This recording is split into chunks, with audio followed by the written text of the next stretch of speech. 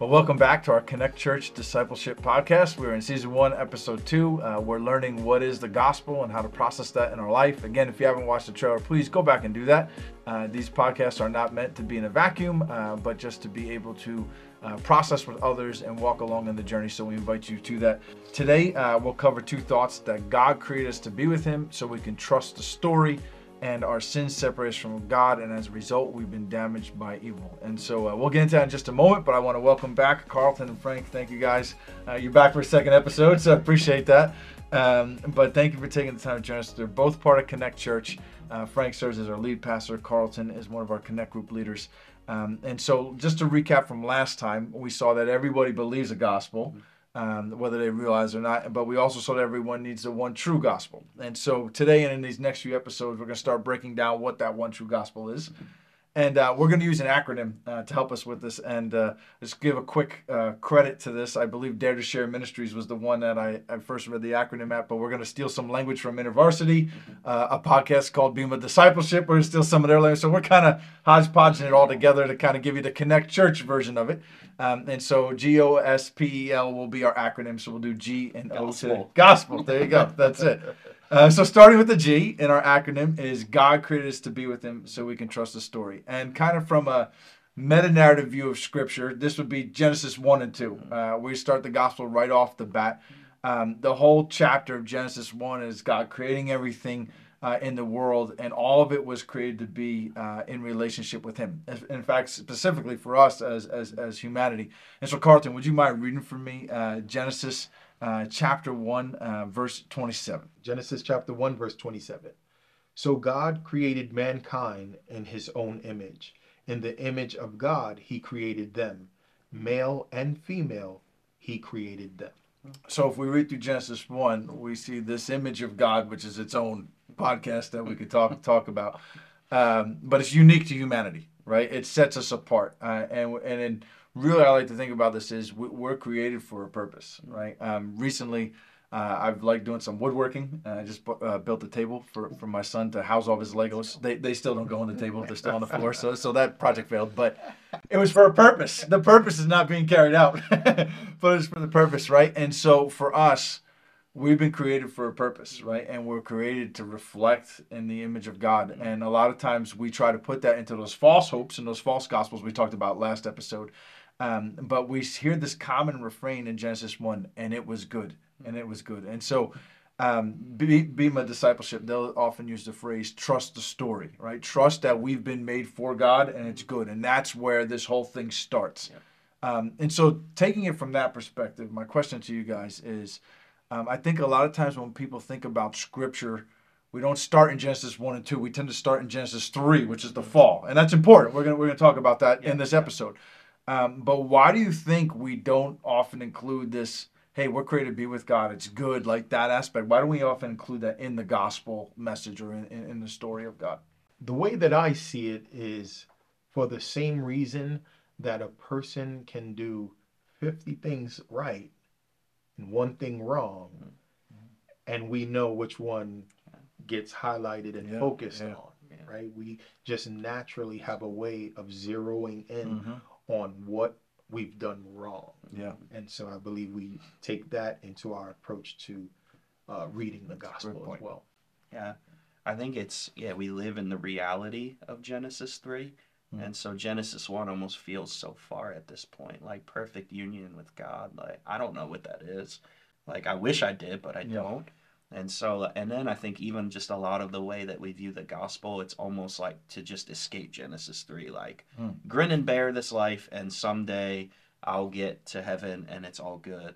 Where I think we need to flip it in view of Genesis 1, where first of all, like, my value inherently comes because I'm created in the image of God. And so, right, the greatest commandment of this gospel, love God and love each other. When I realize that I have somebody who created me to be with me, I will love him. But then also the way I view my fellow human in humanity, right? You guys are all created with that same thing. And so, like, I need to work to create this Genesis 1 narrative. And I think instead of escaping this life to get to heaven, I need to bring heaven here. And that make that Genesis 1 reality happen here to the best of my ability, right? It's not going to be perfect because I am broken. but I can do my best to bring heaven to earth True. and to love people and see that value in people. But it's easier to focus on the bad, right? And see sometimes this world is bad. What's the point? Like, let me just grin and bear it and get to where I want to go. And there's a mentality shift there, right? Mm-hmm. Like if I'm starting from this perspective of everything's broken, like I'm just trying to, repair it the best I can and survive.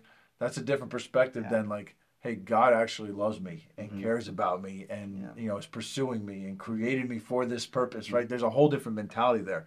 And so that we want to start our gospel aspect, not of us trying to work off a debt or us trying to fix in our own power.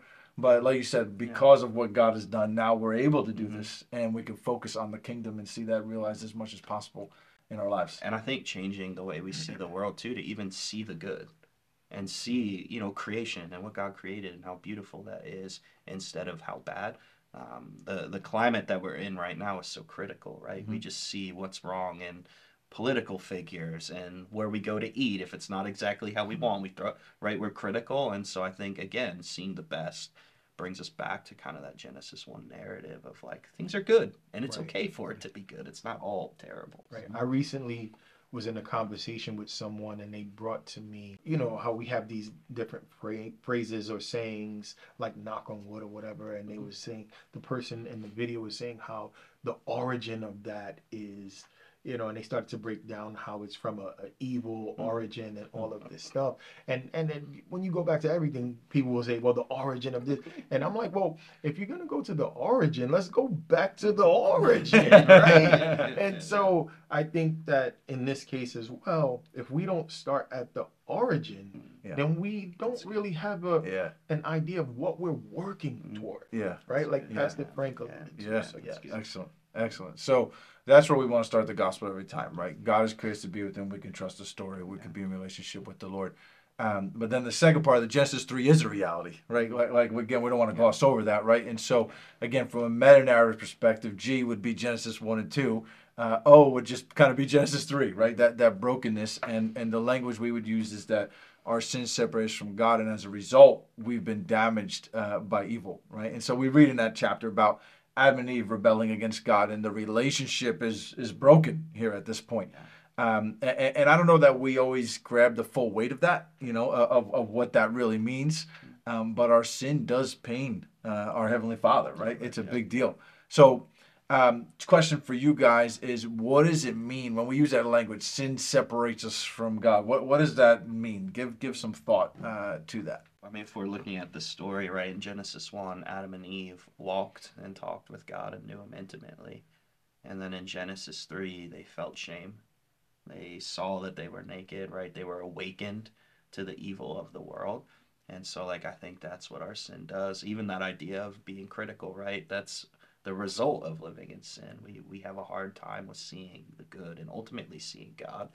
And the ultimate thing of that is separation from God. Adam and Eve were banished from the garden, which is where they lived in intimacy with God. And so I think our sin, in a sense, brings us away from that as well, where we don't get to live in the fullness of knowing who God is. I think that Genesis 3 provides us with a physical and spiritual reality of what sin does, right? Genesis 3 started one way, but it ended totally different, right? And while God still loved them, right, he still covered them.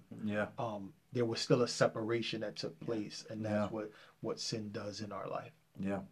A friend of mine, Andy Lynn, he shared with me how he kind of explains this to his kids sometimes. Like when his kids do something wrong, he'll say, rather than I address the behavior right off the bat, I'll just say, hey, what you did really hurt me. Like what you did really made me sad, the way you talked to your sister or whatever the case may be. And I thought that was interesting as a parent, and all of us are parents here, right? Just the idea of like, hey, not even in that relationship, not reducing it just to the behavior. Of course, that's important, but like realizing, hey, there's put a strain in a healthy way. Obviously, he's doing that, not in an unhealthy way.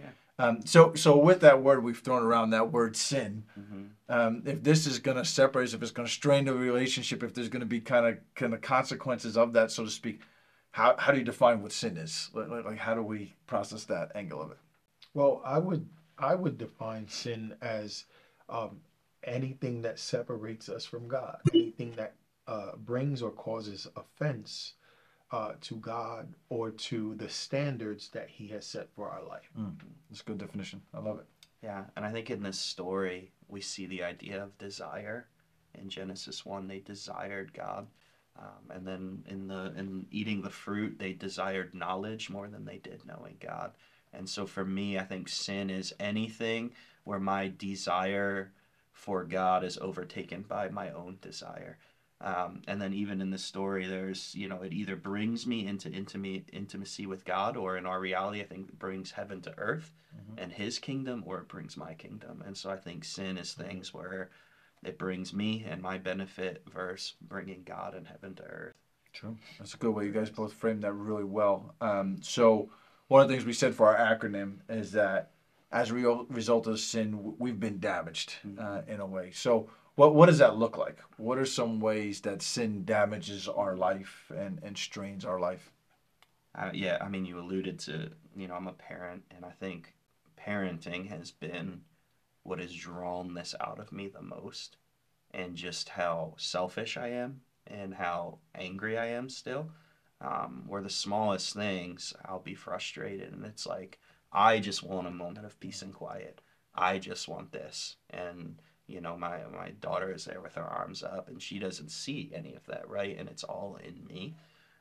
And so really working through again, and even recently listened to something where it's like, monks go through a cycle in the day where an alarm goes off to remind them to turn their hearts back to God and to submit to His authority. And like parenthood is the same thing, right? We don't get to be alone and on our own schedule. Like that's out the window at this point. But our kids are a reminder of like, turn my heart back to God. And I feel that I can either turn my heart to God or be angry and be like, I want my way. Yeah. As far as how do I view how sin damages us, right? The way I view it, or the best way that I can kind of explain it, because we said earlier that sin separates us from God. So the way that I would explain how sin damages us in the same way that unplugging your refrigerator from the wall socket will damage the contents of that refrigerator. Right? Eventually it will spoil, it will rot, and it will not be good for what it was intended for, right? And in the same way, when we are separated from God through sin, the contents of our lives will start to become rotten, spoil, and not be useful for what it was intended for.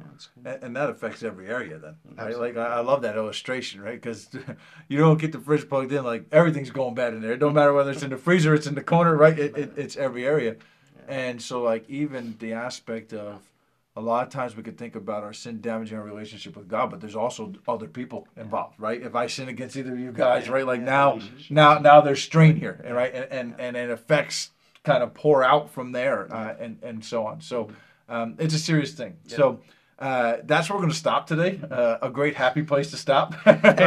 So you have to come back and hear more of what the gospel is. There's good news, right?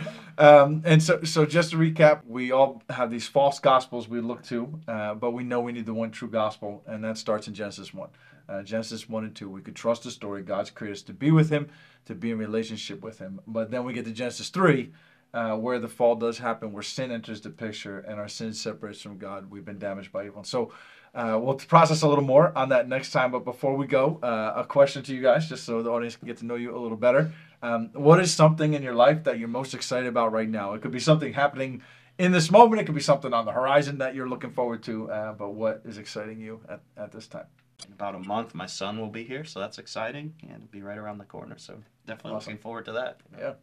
I'm most excited right now probably about summer on its way. My wife is a teacher, and so she's off for the summer, and we'll be able to spend some quality family time together. Awesome. Nice. Awesome. Cool. So it looks like both of you guys got exciting times coming up very quickly here. Family. Awesome. Well, thank you so much for joining with us today. Again, a great spot to text your discipler. Maybe let them know something that stood out to you from the podcast today. And come on back next time as we continue to explore what is the gospel.